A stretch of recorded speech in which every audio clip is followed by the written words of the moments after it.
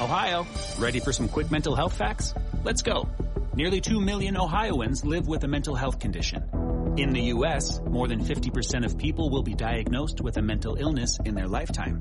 Depression is a leading cause of disability worldwide. So why are some of us still stigmatizing people living with a mental health condition when we know all of this? Let's listen to the facts and beat the stigma. Ohio, challenge what you know about mental health at beatthestigma.org. You're commuting home with Cats at Night. Now, here's John Catsimatidis on 77 WABC. Welcome back to the John Catsimatidis Cats at Night show. First, we're saving America, then we're saving New York, then we're saving New York City. Now we're making our way up to Connecticut. We're going to talk to Connecticut GOP Chair Ben Proto. Welcome to Cats at Night. In the room with us, we have Judge Weinberg. We also have Craig Eaton. We have Vito Fossella, who's the Staten Island Borough President, John Catsimatidis, and myself, Lydia Serrani. GOP Chair Proto, what's going on in Connecticut? Give us the lay of the land. Well, good afternoon. Thanks for having me. Lots of good things going on in Connecticut. We're looking forward to an outstanding November. We believe we're in position to ride the red wave across the United States. And unseat some incumbents, most notably Ned Lamont and our all-time favorite Dick Blumenthal. So are there any issues there as far as crime? I mean, we're having some crime issues. I know in upstate New York, we're having them here in New York City. What is the situation there? And that seems to really be kind of spurring on this common sense wave, at least here in downstate. Same in Connecticut. During COVID and in 2021 and early 2022, we saw a large increase in crime, particularly juvenile crime, along with an increase in car thefts, an increase in break-ins, an increase in actually Hartford had its highest homicide rate in almost 20 years. So we're seeing a large increase in crime in Connecticut, particularly among violent crime and juvenile crime. And a lot of that is related to legislation that the Democrats passed related to juvenile crime and juvenile justice, where it was literally impossible for police officers or judges to get information regarding previous arrests of juveniles.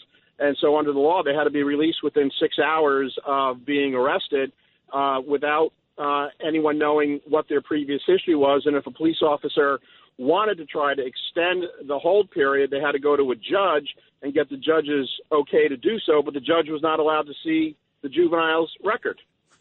So, yeah, we have a crime issue, our parental rights issues. As you know, Connecticut did away with religious and medical exemptions for children vaccines. So if your child is not vaccinated, you are not allowed to attend any school in the state of Connecticut, public or private.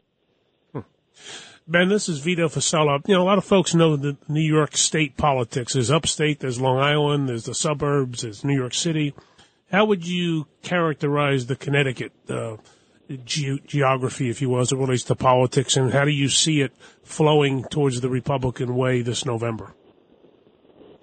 So I would kind of divide Connecticut into three sections. We would have Rhode Island to what would be roughly what we call the Route 9 Connecticut River area, from the Connecticut River to roughly the Housatonic River, and from the Housatonic River to the New York border.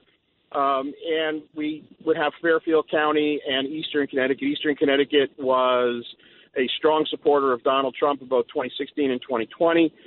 Fairfield County less so. Fairfield County, as you all know, at one time was heavily Republican, and we believe they're going to start coming back as they saw a large increase in crime. They were some of the first towns in our state to fight against the mask mandates in school, the regionalization of our schools. Hartford wanted to take over our local zoning and require Hartford to dictate how our towns would develop. That really hit Fairfield County very hard, and we've seen a large increase in folks really rebelling against the Hartford takeover of their towns. Remember, Connecticut doesn't have counties.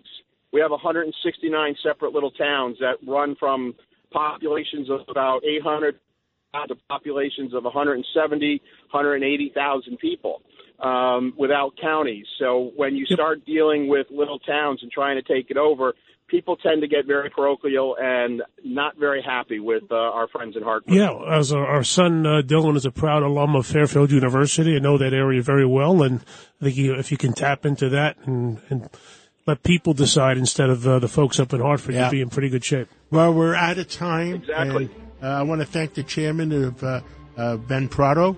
And thank you for coming on, and thank you, our two GOP people in the studio, Craig Eaton, 10 years GOP chairman of Brooklyn, and Vito Fossella, borough president of Staten Island. Thank you. You guys do a great job.